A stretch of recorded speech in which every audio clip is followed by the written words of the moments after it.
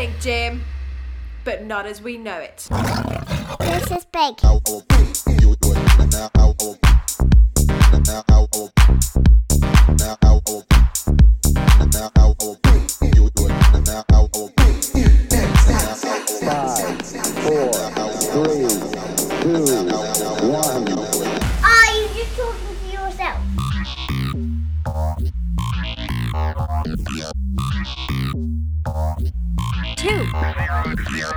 It is 20 minutes to 1 p.m. on Wednesday, the 21st of December, 2022. And you are listening to the BashCast.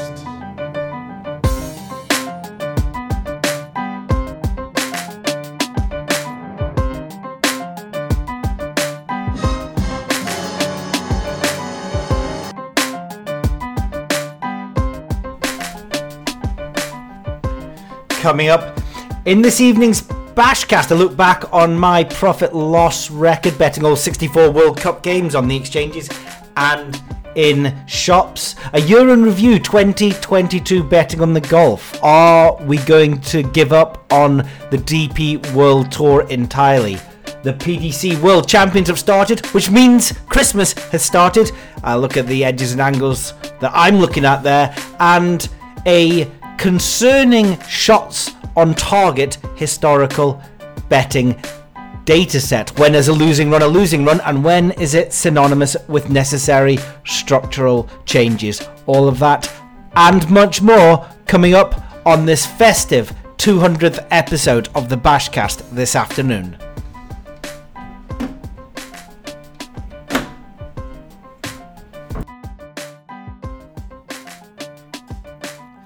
So the World Cup final was, a couple of days ago now. So why don't I just title the previous podcast the World Cup of Awarded Penalties? We went out there. I'll tell you what, I'll push the boat out. Someone said a great phrase I once heard. Life isn't about minimizing failures. It's about maximizing successes. So I went on a search for an edge in the World Cup, and I thought I had one, and I kind of wrote a little bit of a thesis around the edge, okay? And I went for it. And if you spend your entire life trying to minimize your failures, there's a very, very easy way of doing that, okay? And what you can do is do nothing. Never try anything, never test anything, never stick your neck out, and you'll have zero failures. You'll have no successes, but you'll have zero failures, right? Or the alternative is you could try and see what's out there, what you can find. And look, penalties internationally are about once every 33% of the time. So, you know, in decimal odds, maybe 3.05. And Qatar, Ecuador, the very first match, there was a penalty, as was the next match, England, Iran. In fact, there were 4 penalties in the first 5 matches, because there was one in USA, Wales, one in Argentina, Saudi Arabia. There were 5 penalties in the first 7 matches, and there were 8 penalties in the first 12 matches. And there were also changes to the length of time that was being played at the beginning of the first half and the second half. So there was more football being played, and possibly instructional changes to the referees about how they interpret action in the area. So we went with it. We went with the fact that penalties should perhaps be, you know, at 8 out of 12, you're looking at, doing that in my head, 2/3 there. Why can't I do 8 out of 12 in my head?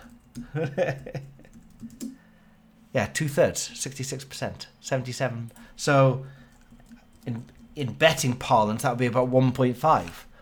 And whilst the 3.05 was gone, 2.8, 2.7 was still trading on the exchanges at bookmakers for penalty in game. So, yeah, we went with it.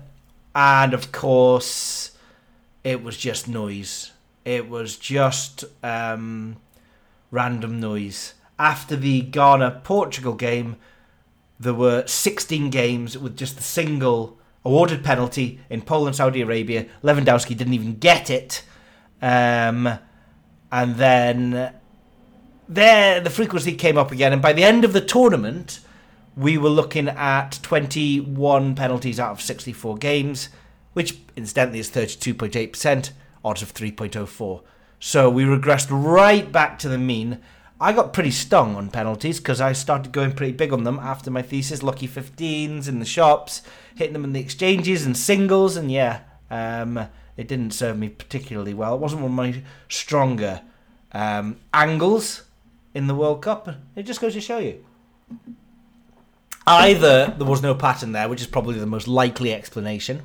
It was just a glut that was a statistical anomaly at the beginning of the tournament. Or there was something there, but either referees were told to sort of correct it, or teams adapted, one or the other. You know what I mean? So let's just turn off that thing that's making a bup noise. You never know what it is. Quit, you. That was one particular angle, but overall, I've got my. So I hit the bookmakers mostly at the shops. DDHH really, I didn't have any real other angles in the shops apart from coupons, but coupons weren't really the World Cup. The majority of coupons were non-World Cup stuff. I saw something interesting with the coupons. Was it?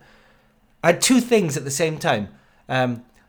Somebody emailed in to say that thank you very much for a 7 out of 7 winner, and somebody else emailed in to say that they couldn't catch a winner for love nor money. They didn't doubt the process. They didn't doubt it was profitable. They just, for a while now, they haven't been able to catch a winner. It's so odd how the coupons are just spread amongst so much content that two sort of teams can have very different experiences on them. But looking at the exchange, the World Cup, I was mainly hitting double delight hat-trick heaven in the shops, and the exchanges I was on various different markets.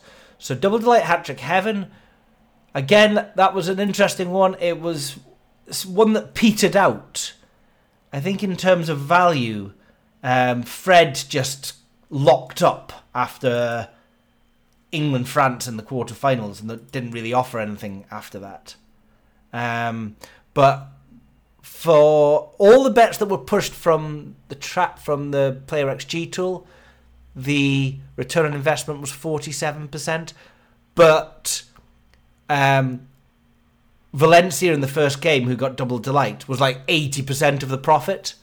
Do you know what I mean? So if you missed Valencia in the first game, it was hard work. In terms of just me, my betting, I was plus 13%. We were on 17 players in shop.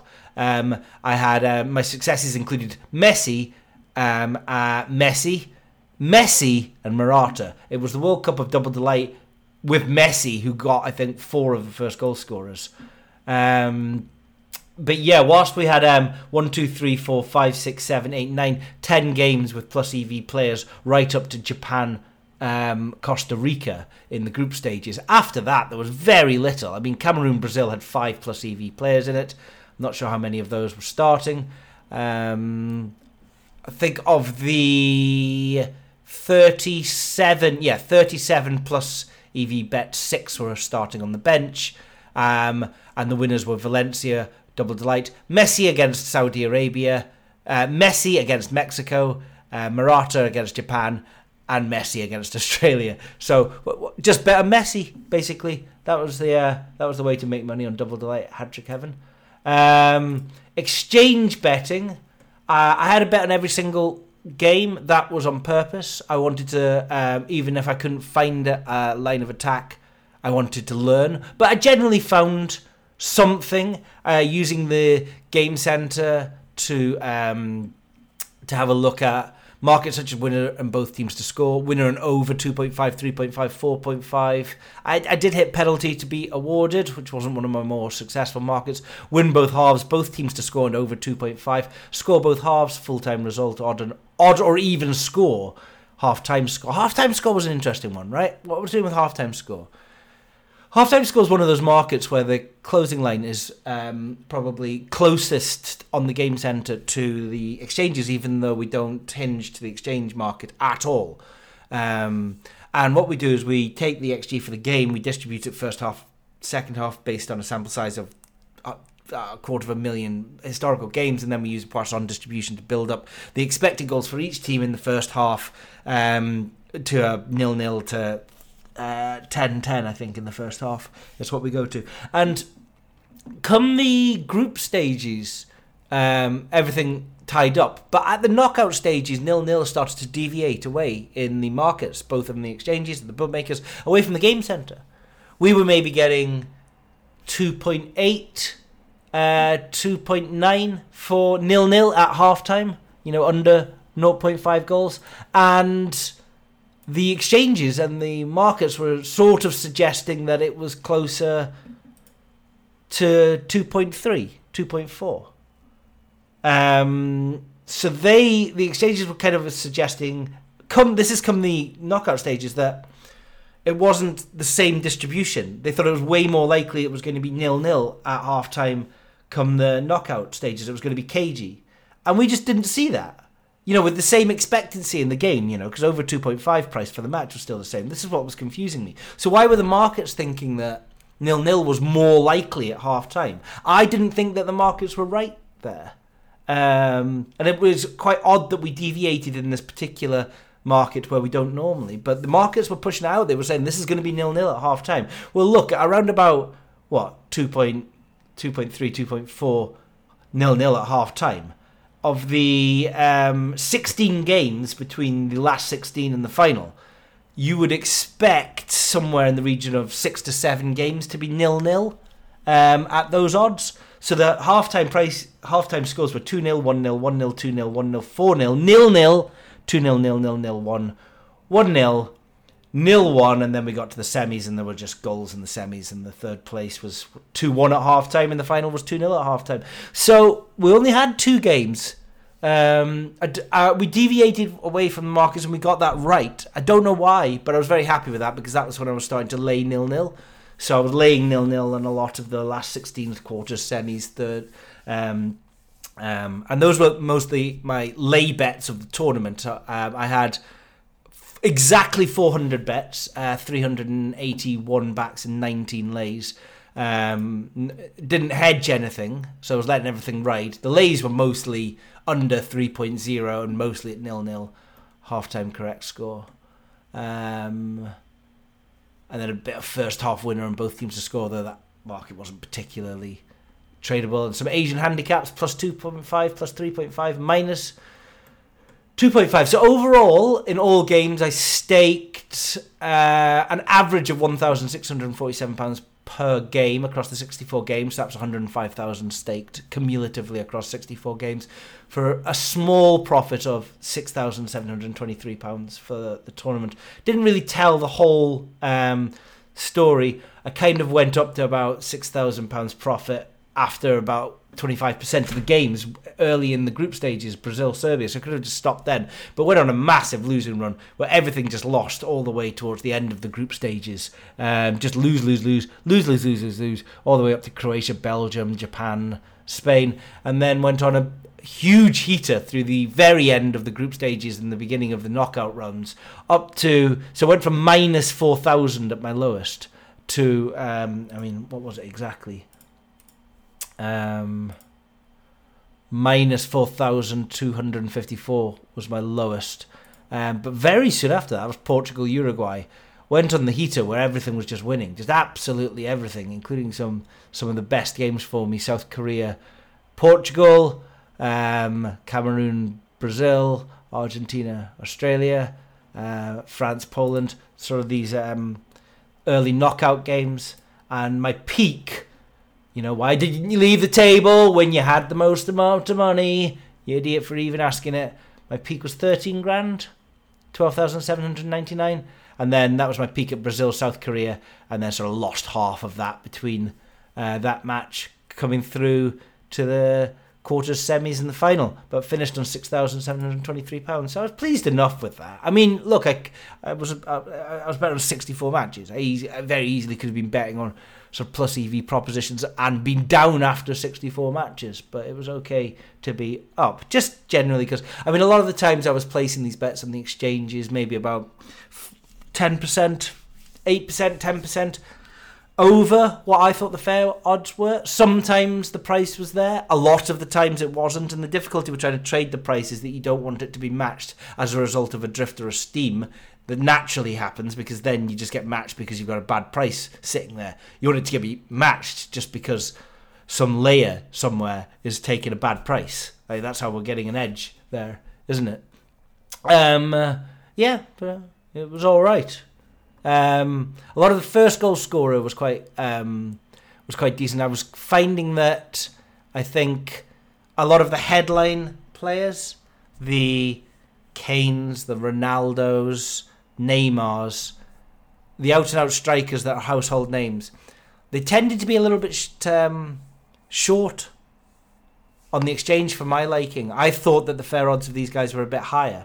So when it came down to tracking Double Delight Hat-Trick Heaven, we were a little bit pessimistic. We had fewer players than perhaps the exchange would have suggested, so we added in something into the player XG model. You can toggle from the bookie bashing first goal scorer calculation, which is the expected goals for the player divided by the match XG with a bit of 0-0 added in. So you can toggle from that to the Betfair first goal scorer calculation if you prefer. In terms of ROI tracking, and one gets pushed to the trackers. The automated stuff is the bookie bashing first goal scorer calculation, but you can push if you want to via the Bet Builder, the Betfair first goal scorer DDHH fair odds, and see if just monitoring players against Betfair will be plus EV if you prefer to go down that route. I genuinely think that there is an angle for a lot of players. I mean, a lot of the times I was spot on, and I quite like that. Spot on, right, between the back and the lay. A lot of the times I made the midfielders, the defenders, the 10 to 66 to 1 guys, or even higher, value. In fact, I was on a lot of them. I was on a lot of the guys at 60, 65, 70. And gosh, I think I had a handful of second goal scorers at 65 and higher. And I make a lot of the favourites bad prices. Occasionally, I made them good prices. I actually made Messi 101% in the final. I wasn't on him, so I'm not after timing there, but the tracker did. So we're going to start automatically monitoring every exchange plus EV first goal scorer price that comes through the player XG, so that we can build up 1,000, 2,000 data points on that. And yeah, as mentioned, if you want to use Betfair instead of bookie bashing, you can load it up on the Bet Builder and save it to private trackers. But also, I think it's quite a reasonable, decent opportunity for value on the exchanges. I mean, just have a look at how swingy these graphs are, even after team news. I mean, once team news has been announced, we've got the formation, we know who's playing. The expected goals per player by the shops and the syndications is pretty much nailed on. And so there shouldn't really be these big swings after team news of, first goal scorer price. And yet you see it. You still see it. So somebody there is getting a good price and somebody is getting a bad price. And it's all about knowing exactly where the line is, where the benchmark is. So first goal scorer was okay. It started well with Jude Bellingham. I mean, it was a little bit like the same with the rest of the World Cup. If I'd sort of finished it early on, it would have been a bit better. And penalty to be awarded. Although it did come back. I did persevere with penalty to be awarded. And, we got a couple in the final. We got one in Argentina, Croatia, England, France, Netherlands, Argentina, Brazil, South Korea, and Argentina, Australia. And, France, Poland was the last one in the last 16 and later. So they did come back. I mean, last 16 or later is 16 matches, and there were 7 penalties in the last 16 matches. So essentially, basically, they disappeared for the period of time between after I made a thesis about it and everyone gave up on them. That's when they disappeared. Get the violins out. Not the easiest to profit on the exchanges, I think. Just mainly because, well, if you were to rank how easy it is to profit from various sources. Of course, you've got online soft bookmakers as number one, with all the your odds and all the different things that are available to people. After that, it is the shops, and then after the shops, is the exchanges, which is the hardest. Because if something, something's 140, 150% online, it's probably 120, 130% in shops or something, and then you don't find anything generally that's 140% value on the exchanges.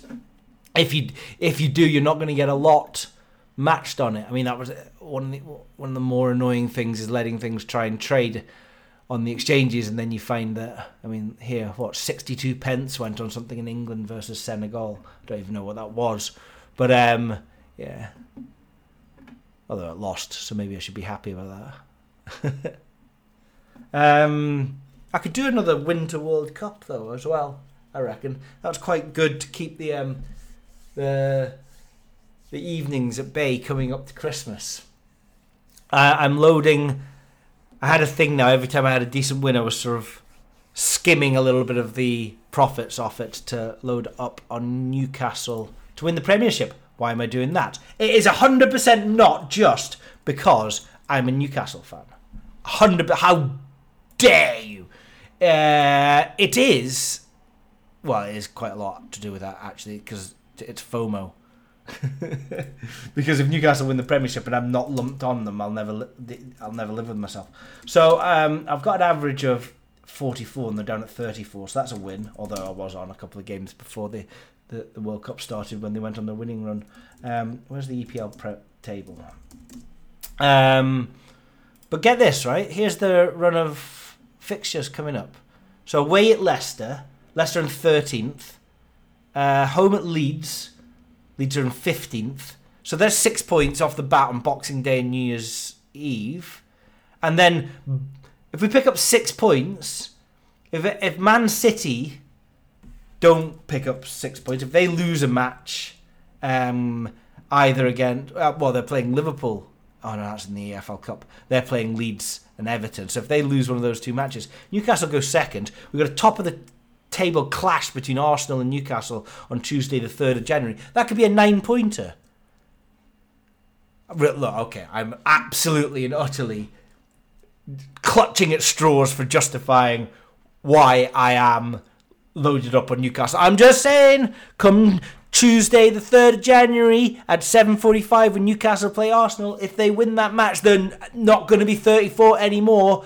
Newcastle United to win the Premiership. Value bet. Even if I can't prove it in mathematics, it's a value bet from the soul. You heard it here first. The morning of Tuesday the 20th of December 2022.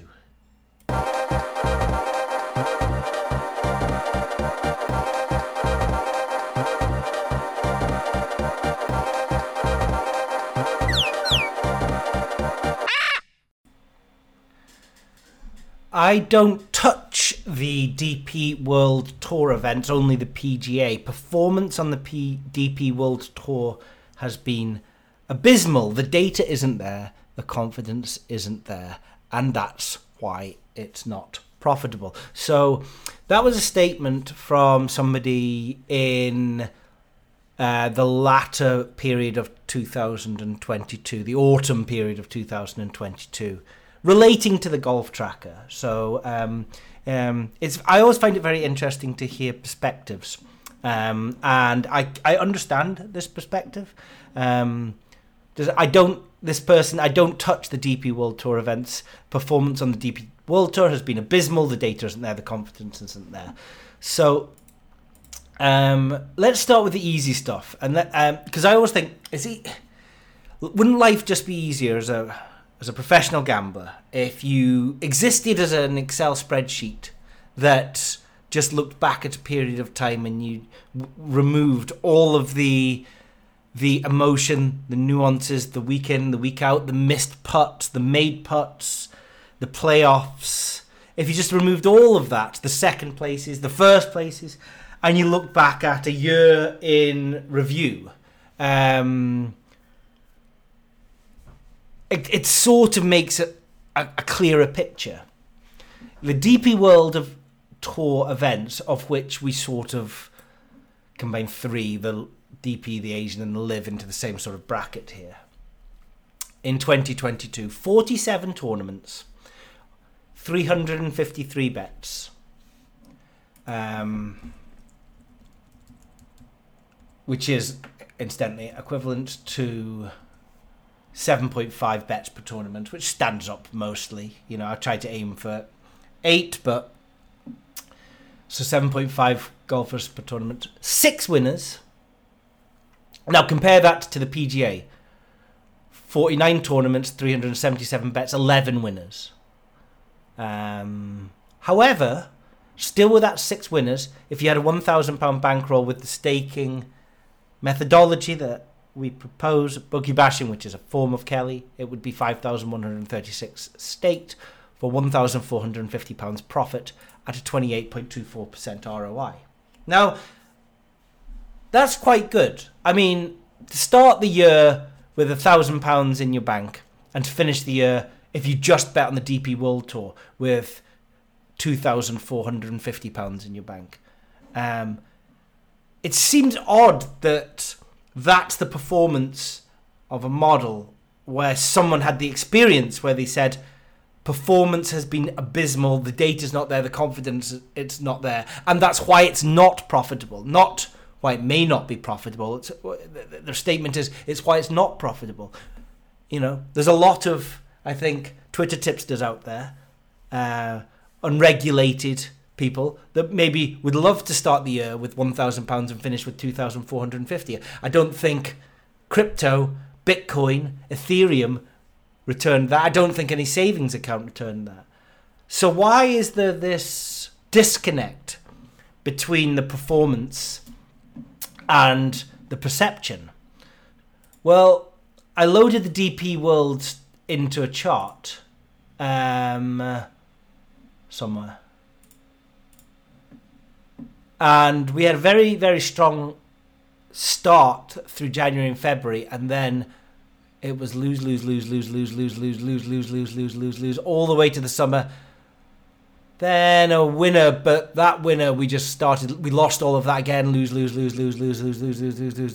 all the way to the end of the summer holidays, to the beginning of autumn. And then we had a winner, but it was then lose, and we lost all of that. And so actually by almost 80% of the year, we weren't down, but we had made... Oh yeah, we were down 90p on a £1,000 bankroll. After... How many? After 249 of the 104 bets of the year. Oh, and then we went down again. So, yeah, right. And after 331 of the 353 bets of the year, we were down £16.10. And then we just went on that incredible run at the end. The incredible run at the end was, we spoke last time about Svensson winning. He was high EV, so he returned really, really decent profits there. But after Svensson, who was PGA, incidentally, we hit Adrian Maronk in the Australian Open. I was at a Christmas cottage during that, and that was quite fun because I woke up in the morning. That was over by the time I woke up in the morning to have my coffee and check the results. And there was a healthy looking exchange balance, and also was on him in the shops. And then Alfred Dunhill Championship, 175 to 1. I quite enjoyed this tournament because we went for 8 players, but 6 of the 8 were above 50 to 1. Oki Stridham was 175 to 1 and 128% EV, which meant pretty much max stakes. Again, in the Mauritius Open, we went for 8 players, but 7 were over 66 to 1, and yet had 3 places, right? That's all right. You know what I mean? Well, one was a place dead heat. 1 out of 2, because that was Ricardo Gueva, was 7 places, and he finished tied 7th with one other. But I mean, to go for 4 above 125 to 1, 7 above 66 to 1, and 3 places, it's sort of like, that's as good as a win. That was almost as better than the win for me, because what you can see a lot of the times when you have a bust week is that if you're getting 7 out of 8 players making the cut and they're all above 50 to 1, that's all you can ask for week after week. The fact that some players are winning is actually skewing the performance because they could easily come second. What you care about is that your guys are up there. If you have 8 players and all 8 finish in the top 20 and none place, you should be delighted. In fact, you should be more delighted than if 7 miss the cut and 1 goes on to win. Because that you got lucky. You know what I mean? And we almost got a little bit lucky with Oki Stridham. Okay, he won it comfortably, but he was the only person up there in contention. Whitnell fell apart in the last round. A few guys, Lombard, he was 40 to 1. He missed the cut. Walters missed the cut. So the rest of the guys didn't perform well. Whereas in the Mauritius Open, absolutely smashed that tournament. Everybody was in on it. Forstrom placed 125 to 1. Garcia Heredia, second place, 80 to 1. Gueva, 66 to 1. Nicholas Norgard-Moller, just outside of the places. So that's what you want. You want those guys up there. Anyway, it's easy to look back on the year in review. It doesn't paint the picture. And I appreciate the frustration with people that think that the DP didn't perform profitably. It did. It was 28%. I mean, the PGA was crazy. 49 tournaments, 377 bets. Again, that's going to be very close to 8 per tournament, 7.69. 11 winners. If you started the year with £1,000 and just bet on the PGA, you'd have bet 6,284 cumulatively. You'd now have £4,628.50 at the end of the year for a 57% ROI. The overall golf in 2022 was 44.5% ROI with 17 winners. Start the year with £1,000, you now have 6,078. That's strong, right? Compare that to last year, 25% ROI. Compare that to the year before, 8% ROI. 2023 could easily be 5% ROI. It could. It could be minus 5% ROI. I'm waiting for the time where it is minus 5% ROI over a year, because what I've got to do then is go through a process of explaining to people why there haven't been structural changes, meaning that it's no longer profitable, because it's not that. The fact that we're as likely to make 45% in a year as we are to make minus 5%. 45% is on the higher ebb. It's running above expectation. Expectation is about 26, 27%, right? So 45% would just the math. It's fun. It's nice to be on a heater. The mathematics suggest that we're running hot, and it won't continue forever. Although we said it won't continue before Rocky Stridham, and then it did. But it won't continue at 45% forever. And it may be 5% next year. It may be minus 5% next year. If you can go through a year at minus 5% and continue, then you prove what you're made of. You prove that you understand the mathematics. How many people out of 100, let's say 100 people follow the golf tracker, how many people out of 100 do you think will continue after 1 year? I know there is someone on the forum who posted a 2-year losing run, although I can't say if he was betting 15% of every tournament. When I talk about, that it's as likely to make 45% as it is to make minus 5%, I'm talking about 15% per tournament at an average of 115% EV. Those are the simulations that we ran on that. So strap in. I'm very happy to see a 4th consecutive year of profit. 58% in 2019, 9% in 2020, 25% in 2021, 44% in 2022.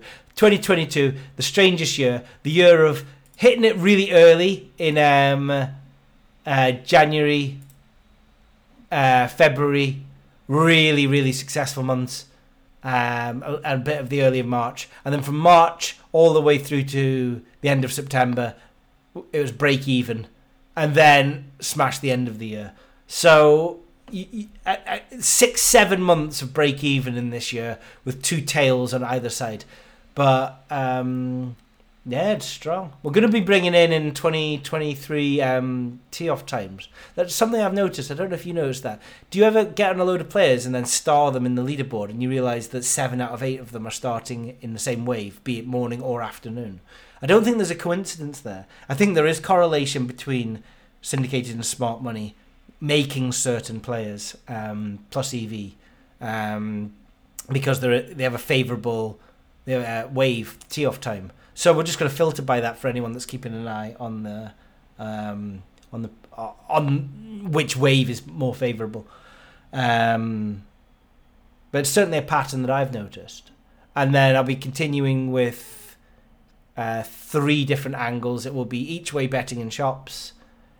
It will be... I know Betfred have deviated on places and prices recently, but I think that's because a lot of these DP World Tour tournaments have been slightly more minor. They've had a lot of Sunshine Tour players down in South Africa. They've had a lot of Asian Tour players over in Australia. So I think Fred will go back to matching online places and terms.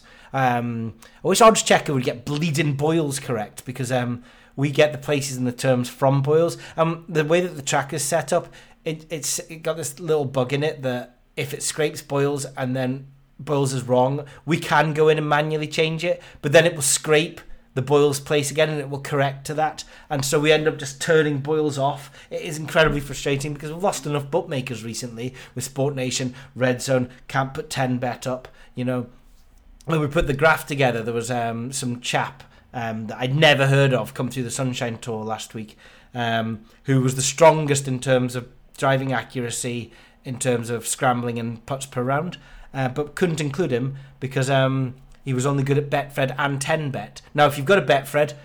Sorry, it was Sky... Oh, yeah, it was Betfred. So if you've got a Betfred access to you, you can have him.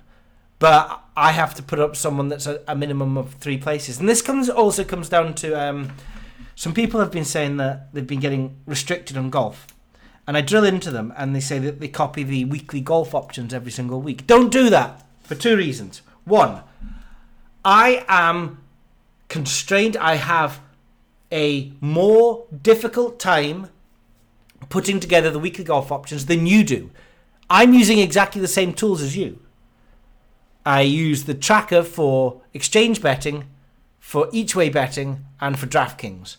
And I merge the tracker with the graph. And I do outright and first round leader, especially with the high odds guys over 100 to 1 on the exchange. And when I put these weekly golf options together, those are mostly the guys I'm hitting both each way, exchange, and DraftKings. They're the guys that I've identified, but I am constrained in that I have to cap them at about 8, sometimes 10 players. I can't have 20, even though the EV of 20 players at 100 to 1 would be, which would be, by the way, well, if I had 20 players at 200 to 1, it would be 10% of the field. And the EV would almost certainly be higher than me mixing up these guys at 20 to 1, 40 to 1, and 60 to 1 in terms of field coverage. But I can't put 20 players up. So I'm constrained by the number of players that I put up, which you're not. And I'm constrained by having players that are only good at 3 or more bookmakers, which you're not. You can have players that are good at 1, like this chap who was the highest on the graph, although he got injured in the second round, so he was 500 to 1, but he didn't complete the tournament. But you can't account for that because nobody would have known about his injury pre-tournament. I think the people that are getting restricted are just on the weekly golf options. And what happens then is that you have 200 people that are on exactly the same golfers week in, week out, at exactly the same bookmakers. So the bookmakers turn around and they say, right, these people are all part of the same syndicate. They're profitable. We're just going to ban them. And I just think that if I was you, I wouldn't be copying the weekly golf options. I would be going to the tracker and I would be coming up with my own golfers at the time that suited me. Because things at 3 p.m. Wednesday, it may be different to 1 p.m. Wednesday when I do it. At the bookmakers that suited me, at the prices that suited me, at the volume of players that suited me, at the count that suited me. You know what I mean? And all these things would be different to what I personally do in the week golf options. And actually, because you've got more freedom to roam, there's no reason why you shouldn't have a higher ROI than I do. So it's just my advice. Sometimes a lot of people say, I don't have time, and so it's just easy to copy them. And I understand that a little bit, but I don't want you to get restricted. I don't want everyone to get restricted. That doesn't serve us any benefit. And I want you to maximise the expectation and the performance of the tracker and the graph for yourself. We did talk behind the scenes about perhaps removing the weekly golf options, or perhaps putting them up at the 5 minutes after the first tee of the first tournament in the week. But that might annoy people who are used to it. But yeah, that's all I'm saying. The weekly golf options are lifted from the tracker. Use the tracker instead. I don't have access to any magical tools that anyone else doesn't that has a Bookie Bashing subscription. Go out there. Are we going to get 45% next year? Wouldn't be amazing if we did. Are we going to get minus 5% next year? It's very possible. It's going to be fun to find out. We've got a 2-week break now. We'll be back in January. That's golf 2023. 2022. Smashed it.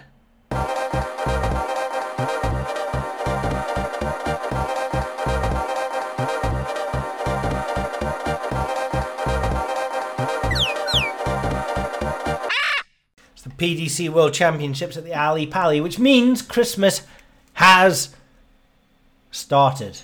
At least it has for me this year. We're on Josh Rock outright for no other reason than that would be a hell of a storyline. That was the fun outright stuff. So I thought I might go through. Today's like the Tuesday. It's the first day that there isn't 2 sessions in the single day. I thought I might go through just how I'm sort of targeting a few things at the darts to see if that's helpful. I know a lot of people actually. I was surprised by the amount of feedback I had from people who said that they load up the 180s tool and send a load of private bets to do with 180s into private trackers and then go and smash them in the shops. That makes me think actually we should get the total 180s available in the bet builder, shouldn't we? I'll make a note of that. Total 180s. But I really enjoy watching the darts. My daughter enjoys Fallon Sherrock, who's playing Ricky Evans tonight, although she's difficult to bet on because she always outperforms. Like, she plays at a certain level and then she plays in the World Championship and she massively overperforms, which she usually does, which kind of suggests overs in the 180s might be the way to do it. But looking at the 4 games that there are today, so with the 180s, I'm really looking at most 180s in the game, total 180s per player, most 180s in the session is the sort of 3 things that I'm focusing on. Look at the amount traded on Smarkets between the 4 matches today. Raymond van Barneveld versus Ryan Makeley is the big one tonight with 9,044 traded. But the first match, Jim Williams versus Sebastian Bielecki, who is this Polish opponent, currently ranked 1 millionth in the year in the world. It's like that's got £354 traded, so it's a lot more. Well, the markets are less efficient. That means that there's more opportunity, but also less likely that you're going to get everything matched. So I've loaded up Jim Williams and Sebastian Bielecki. I'm trying to have some, like the World Cup, I'm trying to have something on every single game, but sometimes they just don't get matched. Sometimes it's not value. Most 180s in... I'm looking at the wrong match here. Let's go to Jim Williams versus Bielecki. Most 180s, we have Jim Williams at 1.67 and Sebastian Bielecki at 3.98. Now, something that's quite useful to do is just to compare that against Oddschecker. First of all, if there's value at the bookmakers, then there often can be value at the exchanges. The two things go hand in hand, right? And if there's none at the bookmakers, perhaps it's difficult, although I did clean up last night on this Gates most 180s, which got snaffled at 5.8, and I think on the exchanges, I think 92 was the best that I could find online, so I don't know who was taking me at 92, but I was very happy with that. So, off the bat, we've got 1.7 at Coral, most 180s, and we are 1.67. So 1.7 might go. I mean, that's pretty thin. I'm going to go up at 1.78. Last match was 1.6, but you can now back at 1.63, but it's 15 available. So I'm going to put a couple hundred in there just to get going, just to see what happens. See if it gets taken. And on the other side, Bielecki, top price for this chap is 3.6. We make him 3.98. Technically, there is a lay of 3.7 on the exchange, which could be a value lay, but I'm just not going to play that. So I'm going to ignore the Bielecki side of things, and I'm going to focus on seeing if I can get Jim Williams to go at 1.78. In terms of over-under, this market's line set at 5.5. Over 5 would be 1.68. And our tool, the last match was 2.52 on the under, so 1.68 on the over sounds about right. I wonder if I can get 1.8, I don't know, 5? Yeah, a couple hundred at that, see if that goes. And then you got Jim Williams under and over, and Sebastian Bielecki under and over. Nothing matched, nothing available on it either. So these are pretty super thin. So I'm just going to seed these. But when I seed them, when there's zero sitting in the market, I make sure that, you know, I've got a comfortable margin. So over 3, we make 1.98. So I mean, I'm going to go up at 2.5, like massive, right? And that probably won't go, but if it does, at least I comfortably know. So I'm the first person into that market, and the same with Bielecki. He's at over 2.5 is his line. We make that 2.13. I'm going to do the same thing. I'm going to go up at 2.5. You never know. I mean, odds are on those won't get matched, but if they do, then booyah to me, right? You know what I mean? And then the final thing, we have a handicaps here. And that is a little bit liquid. So let's go over to the Bet Builder. We've been bringing in the PDC World Championships into the Bet Builder, getting the handicaps lines worked into that. So let's go advanced calculations, handicaps, PDC World Champs, Jim Williams versus Bielecki. Now we've got Jim Williams minus 1.5. We make it 2.06, and the gap's 1.9 to 2.2. So that's safe to play at 2.18. So let's put a little bit of money in at 2.18. And the same on the other side for Bielecki, 1.94, it's 1.83 to back, 2.1 to lay. So I'm just going to go a smidge under the 2.1. I'm going to go in at 2.08 and be a cheeky little leapfrogger. Eat my leapfrogging. So we'll see if any of that goes. So I put in, 1, 2, 3, 4, 5, 6, 7, 8 bets there. This being a match where £234 has been traded, there's every chance I'm going to get to this evening. I'm not going to expect the lines to move. Nothing may have gone. It wouldn't surprise me at all. I'm a little bit more comfortable with the Raymond Vanny Barney-Veldy match, although they haven't put up the player 180s in this yet. I wonder why. Why do they leave it so long? Whilst I'm in the Bet Builder, let's have a look at what he is. RV Bibbles. What are you, RV Bibbles, for minus 1.5? RV Bibbles is 2.16. So again, we're just going to hop in at 2.26. Nothing wrong with that price. And again, Makeley with the other side of the line. Yeah, we'll have a shade over evens. But most 180s is more important. I think that one looks tidy. A little bit efficient for Van Bibbles. He's 2.2 to back, 2.3 to lay. I make him, please don't be in the middle. He is in the middle. I make him 2.25. There's nothing to be had then. 2.2 to back, 2.3 to lay. I make him 2.25. How do I play that? I don't. I might play Makeley though. I make him 2.35. And he's got a back of 2.2 and a lay of 2.54. So 2.52 could be mine. We'll take Makeley. And the last thing we'll do in this match, over under 7. 180s, 2.14. 2.46 is the lay. I don't think that's going to be touched. I'm going to go in at 2.34. See if that goes. I mean, it's a bit of a scattergun approach. A lot of these will be unmatched. Some of these will be matched. We'll see what happens. Come back to it later this evening because it is only 9:30 in the morning, and this is an evening session this evening. The other way of doing it, if you've got the soft bookmakers, I mean, William Hill and Betfred match their lines in shop. So if you see anything, a player to have the most 180s in the session, that's the market where we can sometimes see 140, 100% EV bets. Not all the time, not every session. Sometimes we see nothing. You know what I mean? But it is a market that certainly there seems to be a lot of breadth of opinion between the bookmakers' models and their inputs, and we can often see something at those two. Those are the two that match online in shops, so at least I can get on them. But, there's often a little bit at Bet365. Coral and Ladbrokes often have pretty decent EV in their session lines. Player to have the most 180s and match to have the most 180s as well. So, my daughter's favourite sportsman, Fallon Sherrick, is throwing tonight. So, should be great fun. Look forward to that match.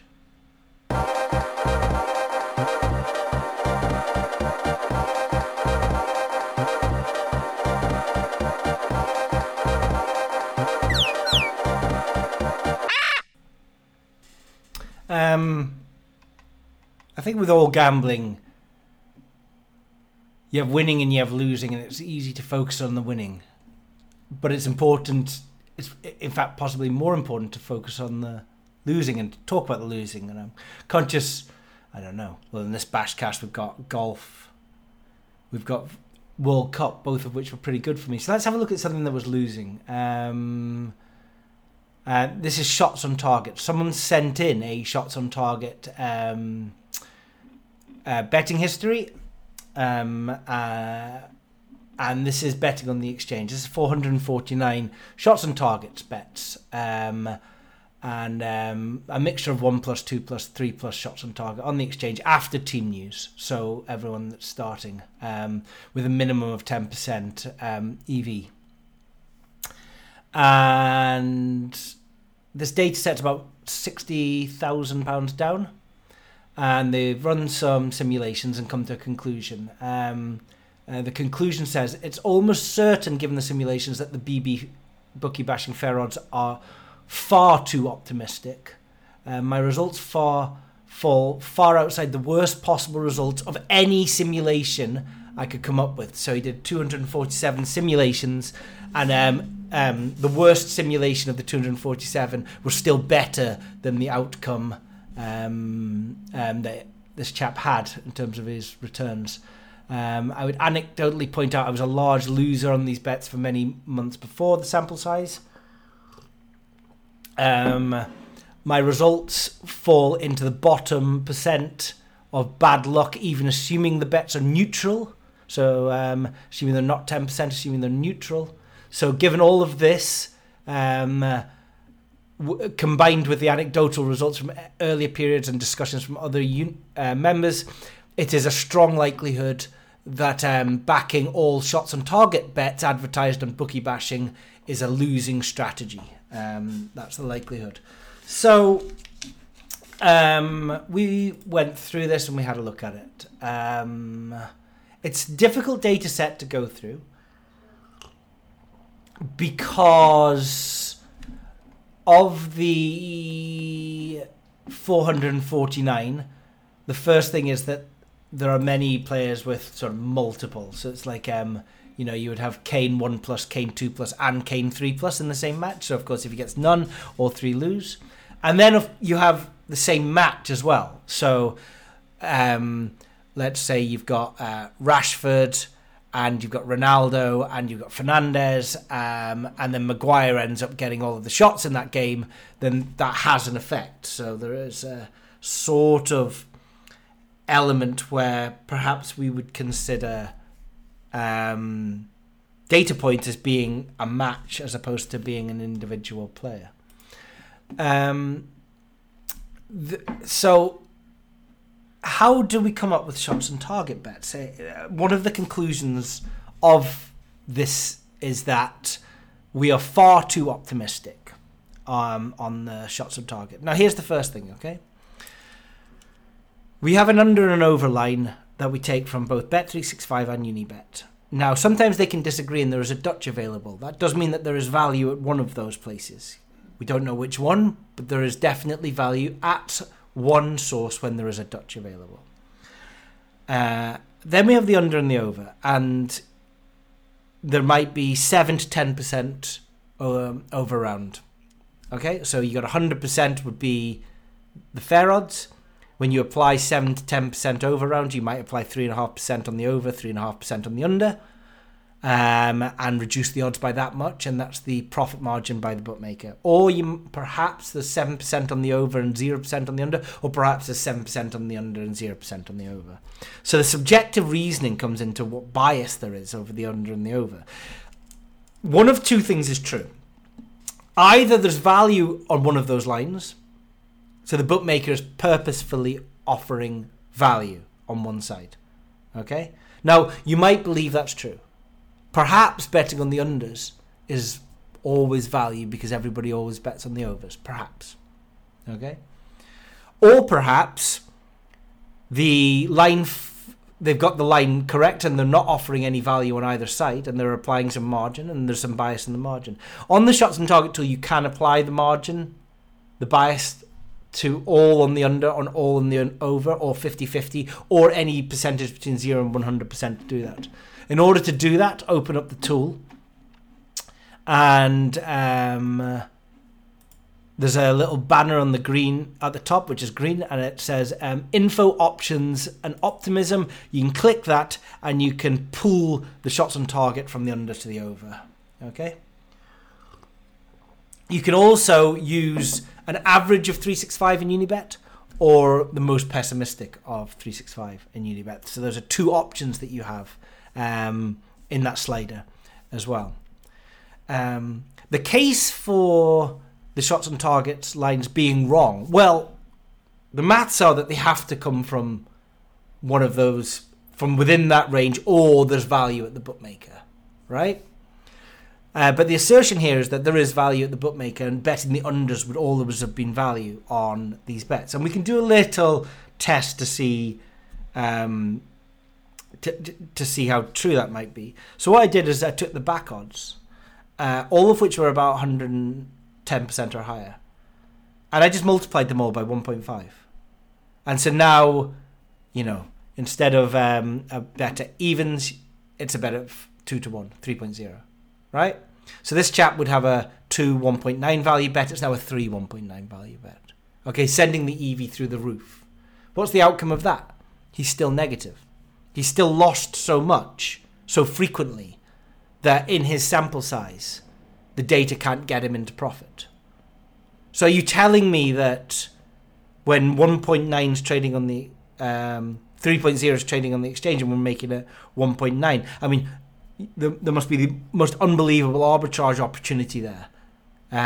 If that is the case, I mean, you would be getting, 3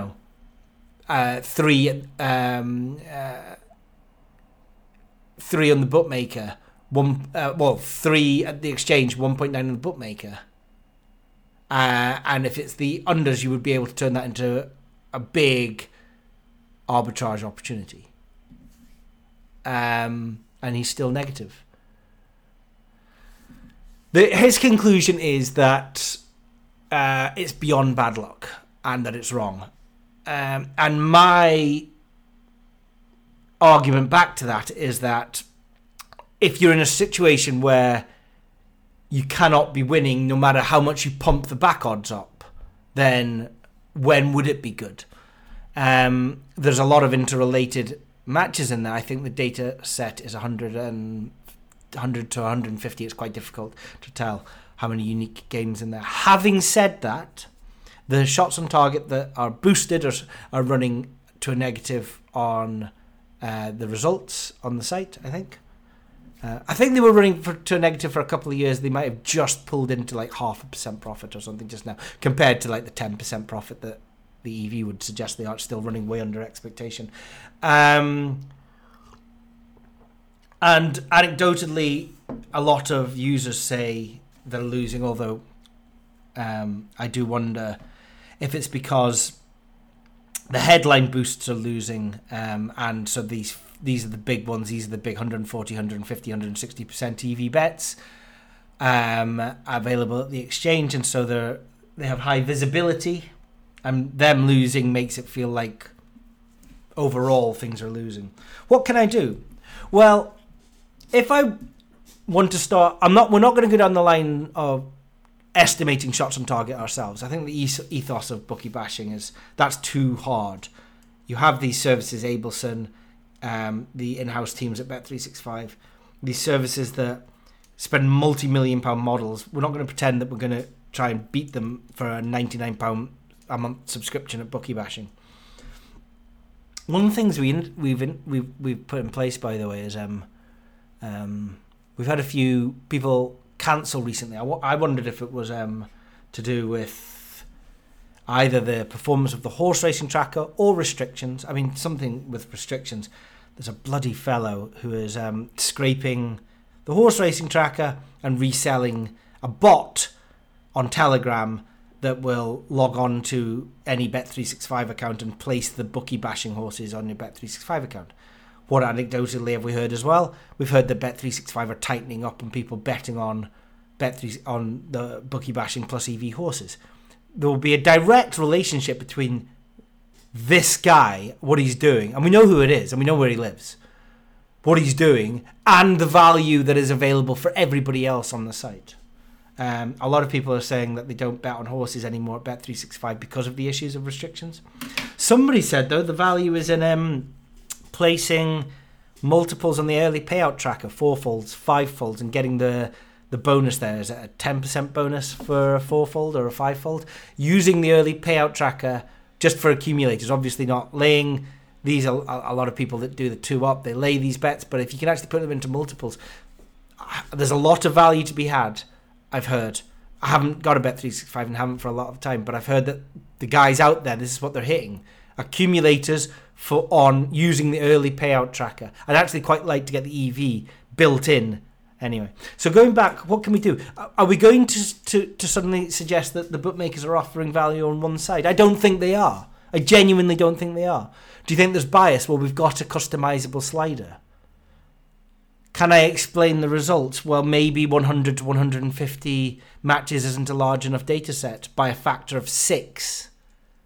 But then you get tired of just hearing about people losing. At some point, you can't defend it anymore. So do we turn it off? I always thought if we turned off the shots on target tool, we'd lose 0 people because it's not a huge tool. It was something that we used casually in the background, just for a few hand calculations, just for some assistance, and we made public. And I've wanted to pull it a number of times because it's the one thing where the performance on the shots at target tool is way under seemingly any other tool or tracker at bookie bashing. It seems like everything else is profitable other than this one thing. But I'd rather just make it profitable. So one thing that we're implementing is much higher rates of results tracking. So I've asked for all of the exchange data. The problem that we had with the exchange data before is it had to be me that manually went and downloaded it just before a game started. And that meant that I had to buy a computer right before a game started every single time. And that was it was just too much for me. So we're going to automate that process, and we're going to download both the bookie bashing data and the exchange data, and we're going to measure it not across 100, 150 matches, but we're going to measure it across 1,000 matches on the exchange and then make those results available. And if they're in profit, we're going to state that, and if they're running at a loss, we're going to state that as well. So it's going to be formalized. The problem with me downloading it which is the stuff that's on the site just now, is that if ever I went out for dinner, I'd be missing a data set, and then you could accuse, perhaps wrongly, but you could accuse, well, it's not a complete data set, so are you cherry picking the data? And I can understand that argument. So if you're going to do it, you have to do it automatically. So that's what we're going to do. We're going to make more results available. We're still going to run it, and the slider is there for optimism and pessimism, for the under and the over, and for using the average or the min. Do I think there's value in the tool? Yes, there has to be.